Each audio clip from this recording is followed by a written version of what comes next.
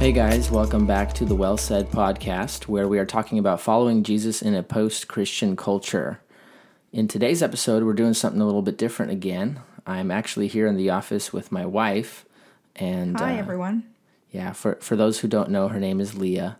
And we're here today on a Monday morning. I don't know what day it is when you guys are listening to this, but we're just sipping some coffee today and talking about these last couple of months of foster care. So we wanted to take a moment to think about what we've learned so far in our foster care journey over the last couple of months and share some thoughts with you and answer some of the most common questions that people keep asking us over this. And if you hear our kids in the background, that's totally to be expected because we do all of our work here at home.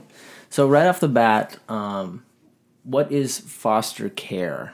It's a simple question that a lot of people actually don't really know the answer to. Yeah, I think people have misconceptions of like what it is, but basically in the US, what other countries have like orphanages, or they have different ways for the government to take care of children whose parents are neglectful or who have no parents, or whatever it may be. In America, abuse or neglect. Yes. Kids get placed into foster care, which is they get placed with families who have gone through the process of getting educated and trained and having their homes checked for safety and their lives basically investigated, background checks, basically people who agree to take on children who are not their own, open their homes to children for a time while their case is being investigated, or, the abuse is being looked into. And sometimes it's a quick, month or so where it's very obvious that the abuse wasn't a real issue. It was misunderstanding, and then the children are returned. And a lot of the time it continues, and there's obvious signs of neglect and substance abuse and mental illness and, a whole bunch of things that go into it. So kids remain in the system with these foster parents who take them in. Basically, it's just the whole system of our country's way of taking care of and providing for children in abusive or neglectful situations. So, and basically the government partners with families who go through training, classes, home studies, social work interviews that are qualified to take these kids on. So it's not a permanent thing by no means. And that kind of brings us to kind of the second point, which is kind of the roller coaster of it. You sign up for foster care, you go through the process, you get licensed to be a foster family, and usually there's kind of an age range, so there's some expectation. You get licensed for a specific age range and an amount. So we were licensed for 0 to 5 and up to 2 kids. But beyond that, you don't really know how, when, who is going to come. The situation can change so fast. The first placement we had lasted 5 days. Yeah. And the little boy went back to his family because grandma showed up and wanted to take him, and grandma had rights. Yeah. So the 2 girls that we took on this time have been with us for almost 3 months, and we didn't even plan on taking 2 kids. We licensed for 2 just in case, but by God's providence and the situations working themselves out, that's where we landed. But it is a roller coaster. It's a system where you kind of open your door and you can't have high, rigid expectations of what's going to happen. Right. You have to be very open-minded. I mean, the thing that people often ask is do you have a choice? Do they just call you and you have to take any child? You always have a choice in foster care as a foster parent. Right, because it's your home. It's your home. It's your life. You always can say no. And we have said no to calls where, it's just not a good fit or we don't feel comfortable. So you do get a lot of say in who you accept into your home. But when you say we'll take a child newborn to 5 years old and, we'll take a sibling set if there is a sibling. We wouldn't want them separated. That's kind of the parameters they're looking for your home and placing kids in your home. And so you don't know how long. You don't know, and they don't know themselves. A lot of times cases will open and it's just they can't tell you for sure, they will be a long-term. The first placement we had, we were told it was going to be long-term. Within 5 days, that changed. Sometimes cases are, people are told that their case will be, within a week should be closed, and then 3 years later the kiddos are still in that foster home. The case has not been resolved, and life just keeps going. So it's just a roller coaster, and a lot of foster parents refer to it as that because there's constant change. You don't know what the future holds. You don't know what will change. Things come up that completely turn the case into a different direction. So that's a big part of it. But most cases, just to kind of plug in, like the first few weeks kind of determine the overall trajectory of the case. So if a kid gets placed in your care, like things can happen, right? But yeah. it is not usual for you to be getting like 3-week placements all the time. Right. If you are, usually most placement, what's the average time span? It varies. I mean, when you look into Do we have the a number? international, like 6 months, one year? I mean, it varies. Some people stay a week, and some it's like 3 years, 4 years, 5 years. It just depends. Probably the average is 18 months to 2 years. That's where they try to either. That's kind of the general rule of like either reunify with parents or move towards adoption. That's just the general bracket of time. But there's so many different stories, so many different cases that it's to say one thing or one formula, it's just that's not how it is. And you have to embrace that constantly changing.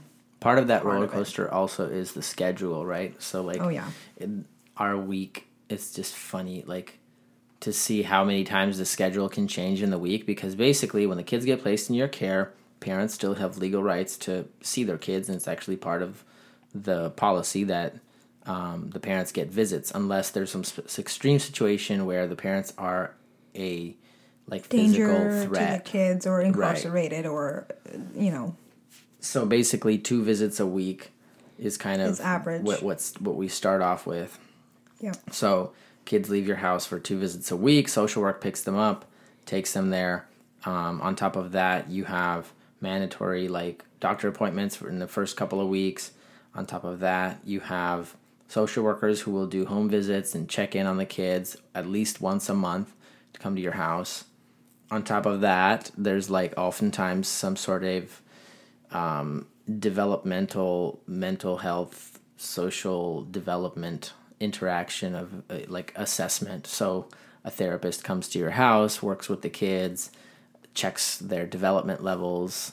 So basically you open the door not just to the kid, but to the entire team. To the whole team. And it can be overwhelming, but it's also really great to see how many people come together for the well-being of a child or children in on a case. It's a whole team. And then there's what's called CASA. It's a child advocate who is specifically assigned by a judge to be an advocate for the children, unbiased advocate who comes into your home and really assesses the well-being of the child, their safety, how happy they are. And there's so many people, and it's a whole team, and it's a lot of juggling. It's a lot of answering emails, answering phone calls, text messages, documentation, just nonstop. And it's quite a lot of that. It's just keeping up with all the pieces. I feel like these last few weeks, though, like this roller coaster starts, and it's like, oh my gosh, this is so many people and so many things. But then you kind of get into the rhythm, and you can anticipate it, right? Yeah. And it's kind of, I don't know, I feel it's kind of a cool experience to be connected personally to so many people. Like most of these are pretty good people who want to like help kids in need. And it gives you this taste of like the community around you, right? And like also the system itself. We'll talk about in a minute the brokenness of the system and the kids. But like even though the government system of taking care of the kids is not perfect, the people who work in it are like good people, and they're trying to care for kids, right. Yeah, in the limits that they have.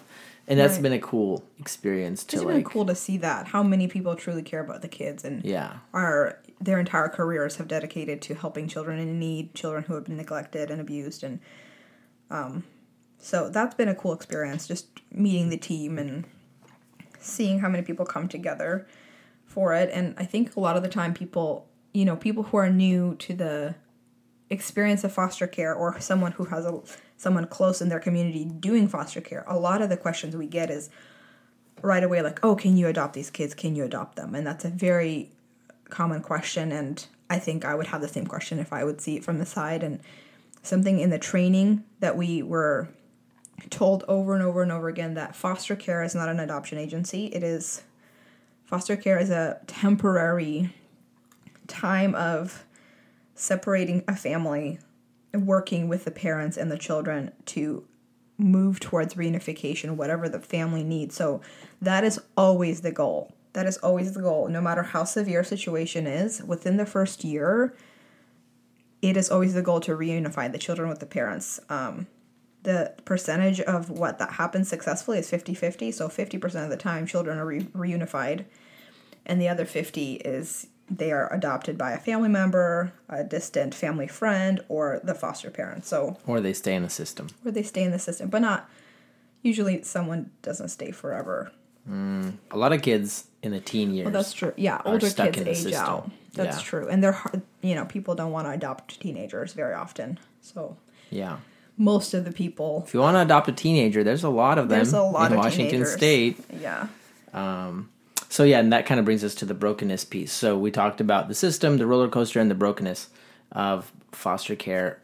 So there's two aspects what we mean by this, I think, right? Brokenness of the system itself. Right.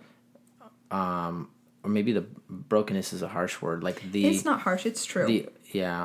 It's sad. I mean, considering maybe the other countries and the orphanages and how they're run, it's a better system, and there's a lot of people who truly care.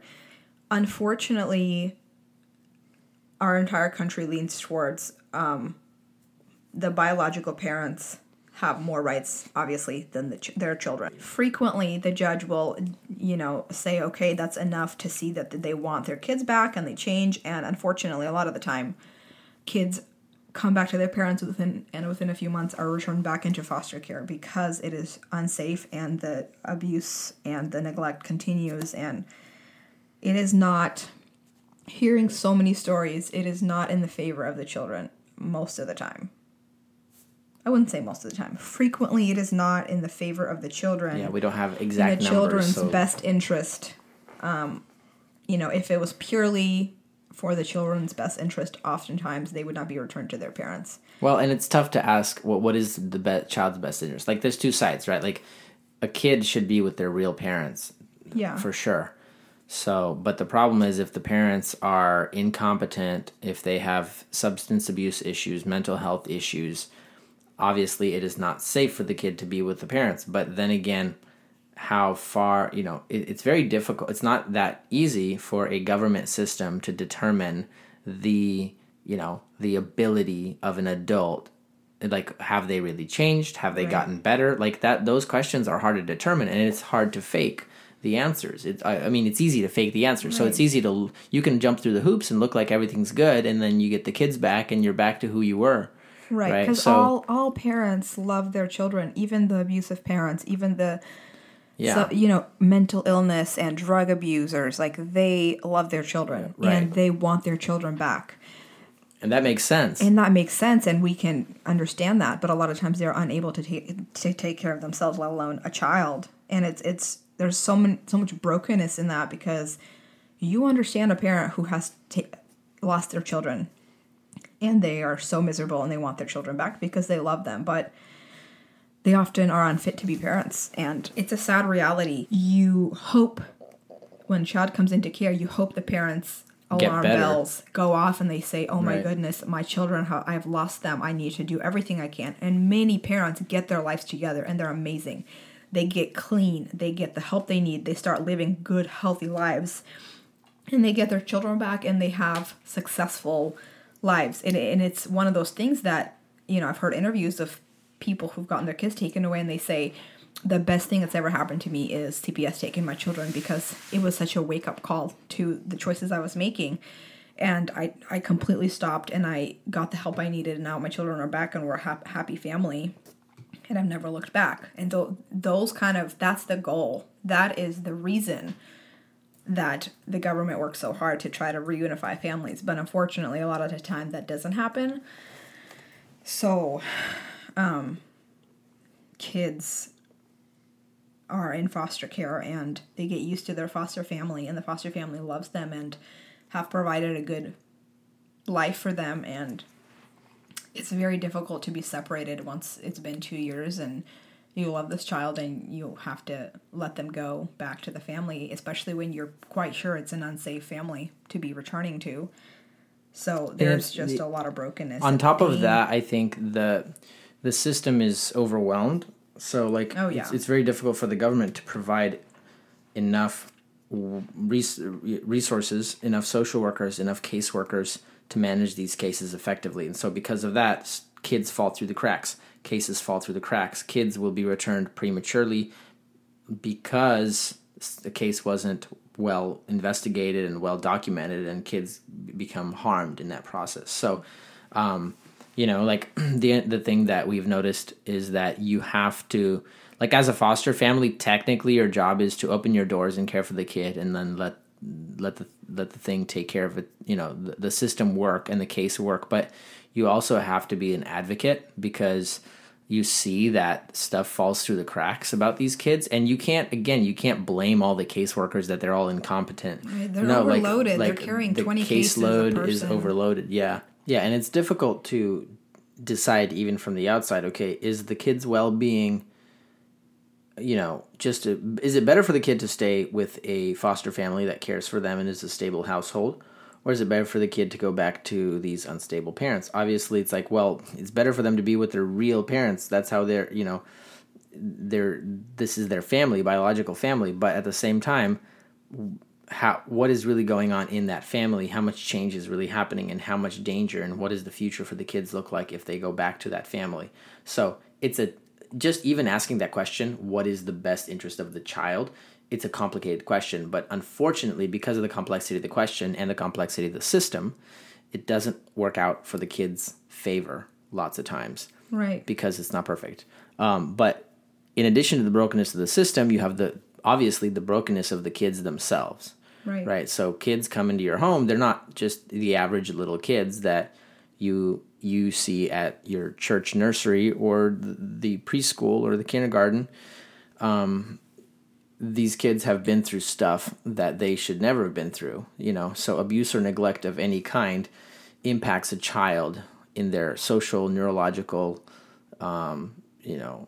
relational, psychological development. And so these kids come with significant behavioral challenges usually.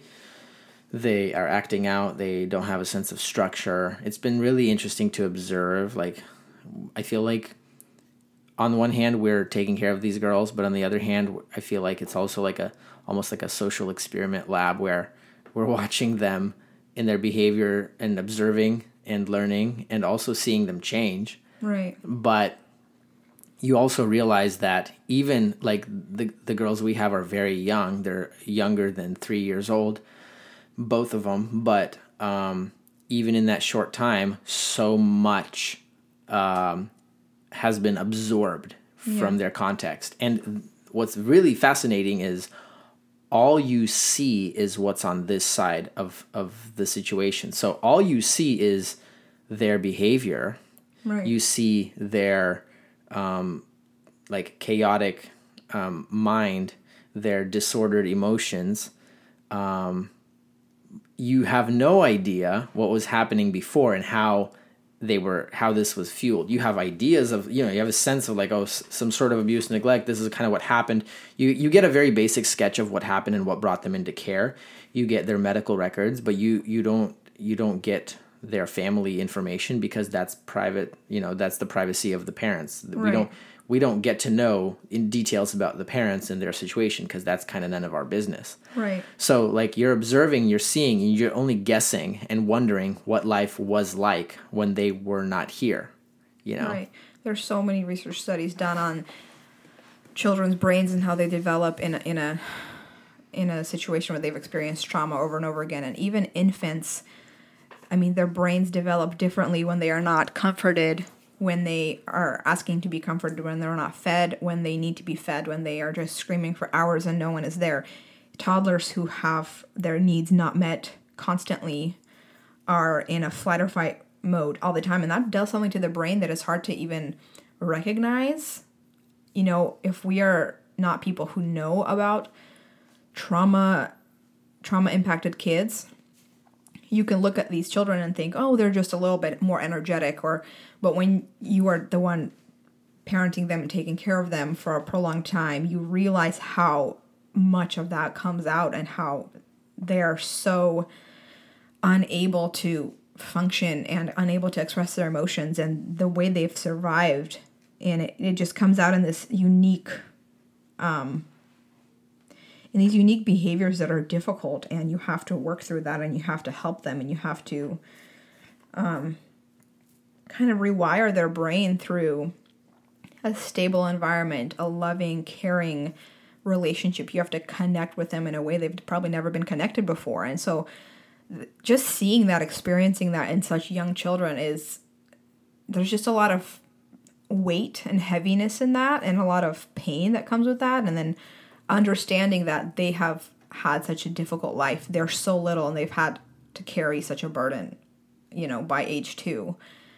And then understanding that there's a chance that they can go back to that life that causes pain it's a heavy reality. It's a heavy thing to, as a parent, to grasp, that they are here for now.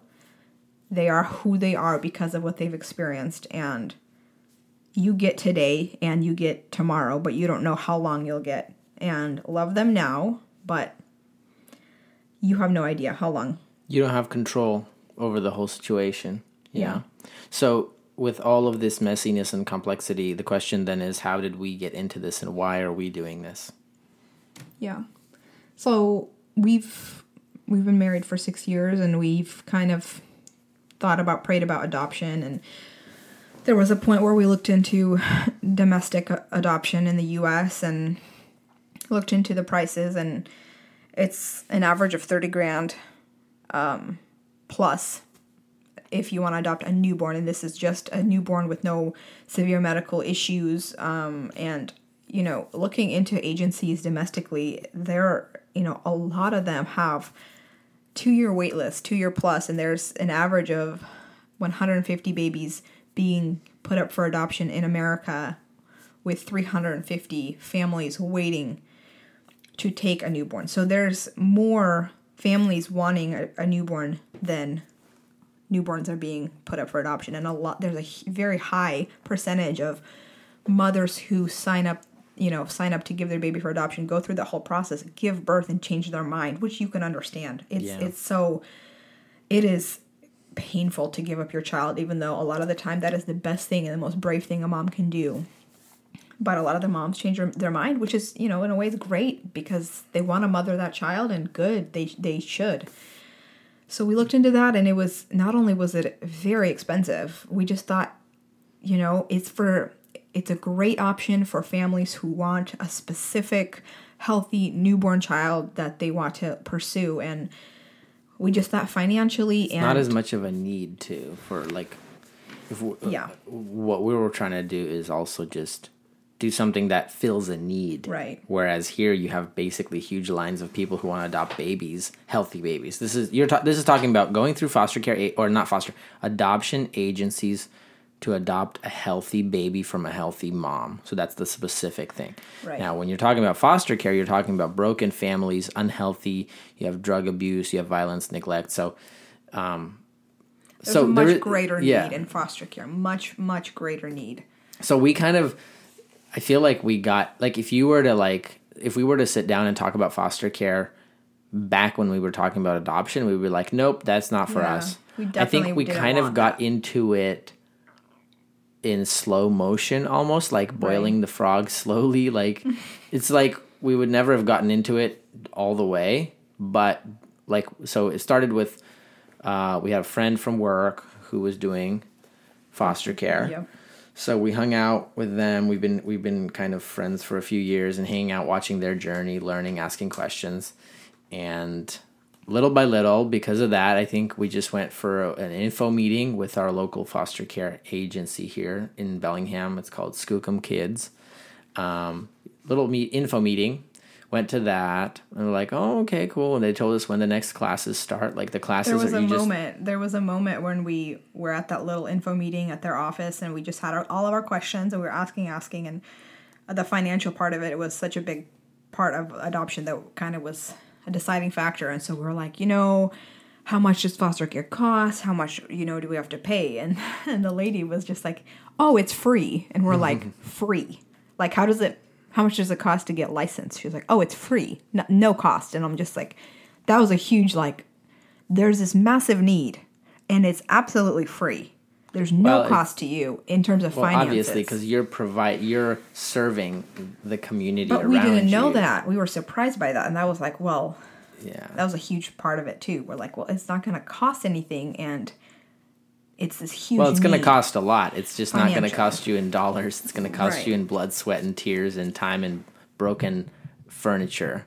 Right. But basically, yeah. So we kind of started going to the classes, and we literally had 1 foot in, 1 foot out for a long time. We're just like, whatever, no commitment, whatever God's going to do. If he wants us to work in this thing and he wants us to get into this, then we'll do it. And I think that little by little, we just kept going, and we were like, well, we are in a phase of life right now where our 2 kids are 4 years old and 3 years old. They're bigger, they're more independent, they're less hands-on, and we have some space in our life. So we want to adopt, but if God wants to use this, maybe even just a year or whatever, for us to just open our doors, to love these kids, and to serve and to give that way, and then to close that chapter, if that's what God wants to do, then that's what he wants to do. But we have the time and space in our home, so that's kind of our thought process. Right. Why not? Right. And we did want to adopt. We do want to at one point in our lives adopt. So we are hoping it would be wonderful if we could adopt through the foster care. But we realize that we don't set ourselves up for that. Yeah, you don't approach I'm going to adopt through the system, because the goal is reunification. Right. So if God leads us that way, that would be amazing. And that is kind of the reason we pursued it. But then God led us into this whole different understanding that there is this huge need, and you have to be open. There's no guarantee. There's no huge benefit or, oh, for sure this will turn out. You go into it open-minded because you don't know what will happen. And so ultimately God led us into it. We knew, we kind of were feeling it out. We went to the classes. There was so much, they emphasized so much the brokenness. They emphasized how you don't know what will happen. You think and then things change, and you have to be prepared for that. And they were so great about educating us. Yeah, Schooling Kids is awesome. In understanding what is foster care. And so I think a lot of the time they were just like, if this is scaring you away, good. We don't want you to be doing something that you're going into it unprepared. And so they really laid it out. And then it was interesting because we heard all that and we said, wow, I think we want to do this. We want to go there. And then God just really, I think, you prepared our hearts and led us into it and provided. We knew that if he didn't want us to do this, there would be some sort of obvious block in the road. But he has graciously led us here, and we have no doubt that he wants us to be doing this right now. So ultimately, God. I think, and I think part of that also just talking about, on this podcast, we talk about following Jesus in a post-Christian culture. What does it mean to be followers of Jesus today? And that's I think part of the journey into this has been a natural result of an expanding vision of discipleship. So as our view and definition of what it means to follow Jesus expands to not just me and my private little religion and my private spirituality, but that Christ cares about the whole world, and the news of the gospel is for the whole world. And if God created the world good and beautiful and he cares about it, then we care about the whole world. And as we seek to live and follow Jesus, we also seek to do good in the world. And that's one of the avenues through which we put on display this story of Jesus. But I think just connecting the dots for ourselves in the past couple of years and just realizing that this is not just a social service to us, Right. although it is, it's also part of a bigger view of just loving God and loving neighbor and loving the world that Right. God has made Right. and caring for it. Right. And knowing that that is not a waste of our energy and time. Right. It's never a waste Never. to lay down your life for the world around you, especially when it is specifically the story of Jesus that drives you and the story of Jesus that animates what you do. Right. So that's kind of like the background piece that's been shaping, because I think one of the things that we're seeing, like a lot of us who grow up in Christianity in the church have this really closed, narrow view of what it means to be a Christian. It's just my Sunday religion, my personal spirituality, and then the rest of the life kind of belongs to me and my own plans, my financial goals, my career, Right. not realizing that it all belongs to him. Yeah. The story, if the story is true, it's true for every part of your life. Yeah. So, And I think the church has a mandate in the Bible to take care of the widows and the orphans. yeah, And like that's this a is- huge thing this over is and over. such a big, in our country today, it's such a glaring, obvious need. Right. And if the church is not leading the way to taking care of these orphans, opening their doors, because God has provided abundantly for us, we are able to provide for so many children. You know, just with the homes we have and the love of Christ living in our hearts, we are able to pour out so much love unto kids who need it. And so I feel like this should be obvious. This should be an obvious response of the church to the community's needs. Is these kids are orphans in a sense. Their parents are alive, but they are in need of people taking care of them. And if the church is not the ones opening their homes, who will? It will be the world. It will be people who don't know Jesus, you know, providing Which is for not, these I mean, children. it's not a bad thing. It's not a when bad thing, anybody but- opens their home. It's wonderful, but the church ought to be the ones doing it Right. first. If you believe in a God who loves his world, you should love his world too. And you should live for that too. You know, like Right. it's a necessary consequence. And it's a testimony to the world, especially the church being pro-life and, you know, caring for all life and from the womb, taking care of the, you know, the women who are pregnant and in need, and, you know, helping out the pregnancy center, your local pregnancy center, standing up against abortion, and then taking care of, you know, kids in the foster care system. It's such a testimony to the world that we don't only shout from our church pews, we get our hands dirty with the mess of caring for children who are in need, caring for broken families who need some stable people, who need the gospel being spoken into their lives. And a large part of foster care, a lot of foster parents are believers, and the reason they do it is because of their faith. But to be fair, the people who got us into foster care are not Christians. So Right. you can't say that like only Christian people do foster care Right. and blah, Yep. blah, blah. That's Yep. not true. There's a lot of caring people in the community. But as Christians, if you believe in a God who loves the world and a God who so clearly in all of the Bible is a father to the fatherless, cares for the widows, like God has a special heart for those who don't have the protectors and the stability of home. Right. So it should be a natural thing and for I think- anybody who believes in this God and this story. Right, and I think another aspect of that is that what benefit is it to you? Like, Yeah, what do you I get think out of often this? it's confusing because with adoption, it's this amazing miracle, and I think if people have a desire to adopt, they should pursue that. It's one of the biggest ways you can express the gospel, how real it is in your life, by adopting a child internationally or locally, whatever your options are. And with foster care, it is a form of that, but that also there's no guarantee of adoption. There's no guarantee. A lot of times you will love a child, get attached to a child. You And know, then they have will to say become goodbye. yours, and you have to let them go, and it's a loss. There's a grieving process. It's a very difficult, painful experience. And what proclaims the gospel more than people willing to lay down their lives and saying, I will take you in, I will love you, and I'm willing to have my heart ripped out of my chest and be brokenhearted because I will lose you in the end, like losing my own child, but I'm going to do it anyway because I know God will heal my heart and he wants me to do this. Like, There's nothing that is so loudly proclaiming the gospel than that fact that you're willing to give this child love, even then, even when you might be so broken in the end and technically get nothing out of it in terms of like the child won't be yours and they'll be out of your life forever possibly, and you'll just be brokenhearted, and your family, your children will miss them, their own sibling, and there's so much pain in that. But you go into it knowing that God will provide, God will take care of you, and God will take care of them, and having this trust in God that it's worth it. Just like with Jesus, he did this great act of love, and not everyone will follow him. People rejected him. His own people rejected him, but he did it because of who he is, because of what filled him up.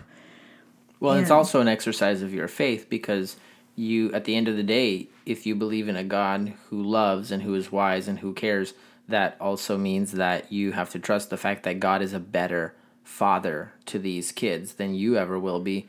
God is involved in the world. He is not detached. He is present. He cares about these kids, and your time, their time in your home, and your prayers for them afterward make a difference. And he is better than you are at writing the story. So it's an opportunity for you to exercise faith and put your trust in him, and also in the mysterious work that he does in them through you. Right. So it's not that, we took care of these kids for 6 months and they left and we got nothing out of it. You have no idea. You're not writing the story of the world. God is. And at the end of it, you may look back and realize how he worked through you in ways you didn't even realize. So you sow, you give, you serve, and you let God take care of how it all comes together. And I think that this specific foster care thing is an opportunity to exercise that faith, to stretch yourself, to challenge your heart and mind, and to really put your faith on display. And even for yourself, grow in that faith. Realize God's in charge. God's a better father. He oversees the details. Trust him to do the work. You sow into the story, you give yourself away, and then you ask nothing in return and let him deal with it, even though it's going to hurt you like heck. Right. Believe that he will work it for good, because he promised to work it for good because he loves us. Like, having complete faith in him. And I think that a lot of the time foster care can have so much self-righteousness, because here you are being a hero of society. You are marching into the darkness and taking kids from their evil, abusive parents and saving them. And here I am doing all this good. And this culture is so selfish, and here I am doing so much good. So there's a lot of self-righteousness. Even hating the parents for what they've done to these kids and thinking, how could you do so much that? Better than Look them. how much better I am. Look how much better I am at taking care of your kids, and a lot of hatred and blame. And it's like, well, God is the story writer here. You cannot take credit. You are not the hero of this story because God is writing it. You are a tool in his story. And what an amazing privilege it is that he's using you to bless these children, to love them, and to shine some light into their lives. And I believe that every child who comes in contact with Christians and Jesus-loving people are impacted by that love. And even if it's just one day. And I think that understanding that you are not the main person here, it's not about you, it gives you perspective, and it just grows your faith, because you have nothing to cling to, nothing to bring to the throne of God and feel good about yourself. It's all complete trust. It's just getting comfortable in the unknown of tomorrow. Like with our own kids, we generally know, or at least, we don't know, but we have kind of a general idea. Like, we have our kids, we build our family, they're going to go to school, we're going to have these vacations, we're going to do this camping trip, and this is just our general life. But with foster care, kids come in and you don't know how long you'll have them. You don't know how your family will grow, or they will leave, and your kids get attached. And it's like, God doesn't give you the details. You can search and dig up the past history of parents and think, oh, how likely are they to get them back? How are they doing? Are they trying to get better? Or will they get their kids back? Asking the social worker, getting all the details, trying to dig and trying to find some sort of security in this thing, when a lot of it is like, you don't get to know. And stop trying, because you don't get to know. What you do get to do is receive God's love and comfort in knowing that he is sovereign. He will take care of you. He will take care of these kids. And it's just a unique way to experience God, where you have nothing else to cling to but him,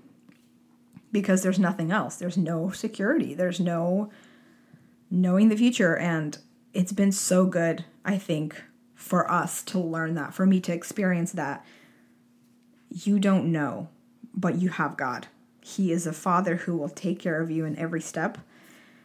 And you can pray to him and you can ask him, and he will lead you through this. I think that talking about brokenness, it's also just you have to be humbled by the fact that when you see the brokenness of other people and other families, what I'm reminded is I am no better than they are. And everything I have is by the grace of God. I was raised in a different family. I was raised in a stable household. I was raised in a loving, nurturing environment. And I didn't give myself any of that stuff. And I'm not better than any of those broken families and broken parents.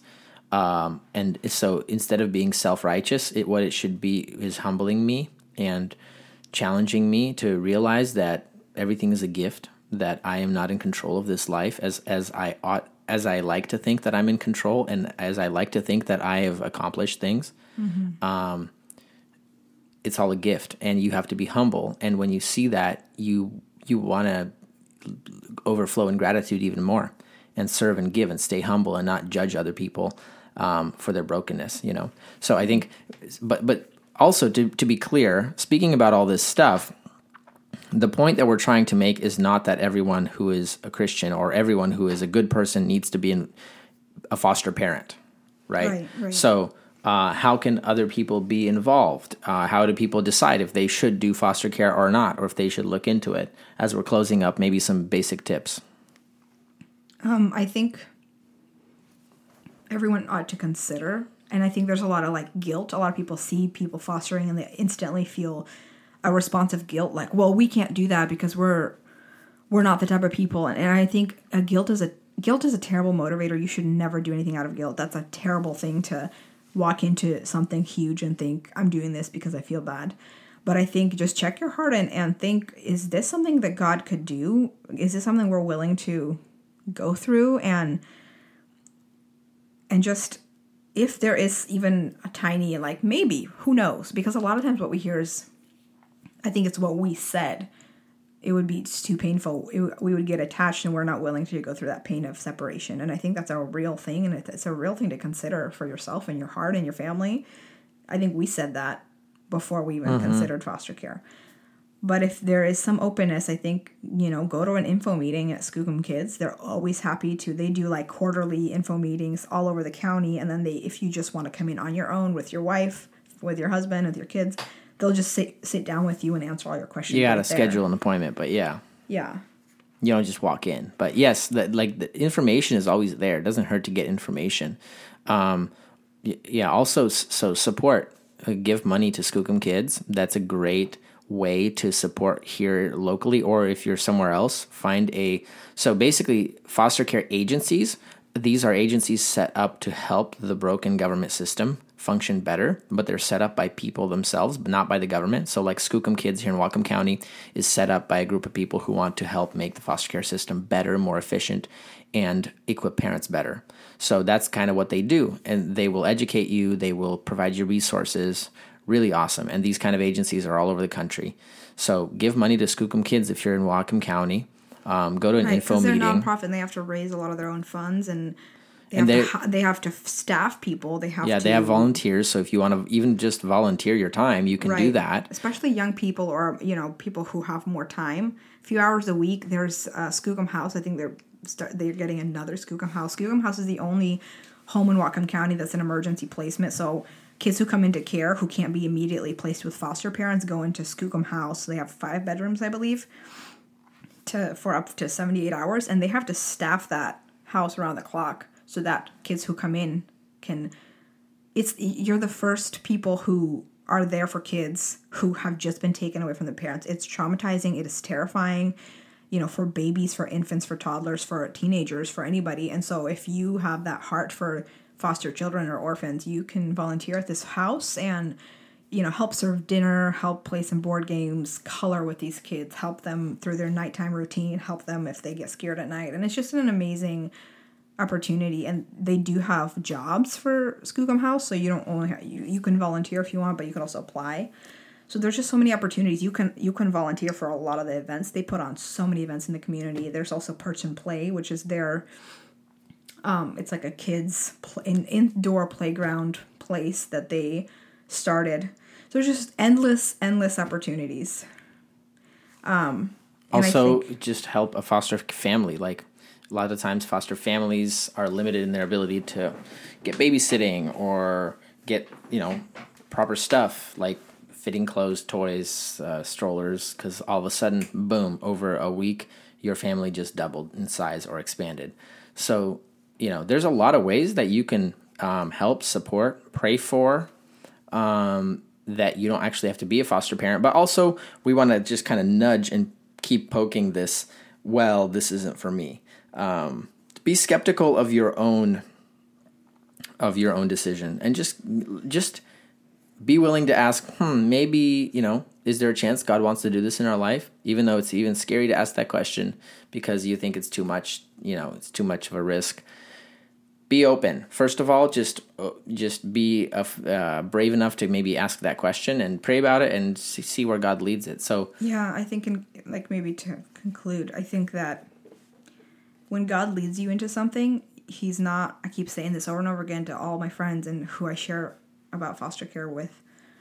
When God leads you into something, he's not pushing you over a cliff into pain and misery and difficulty. He is with you in every moment. Like the first month of foster care, I've never experienced such strength and energy from just praying for it. And God just every single day, we went from 2 kids to 4 kids, all 4 and under.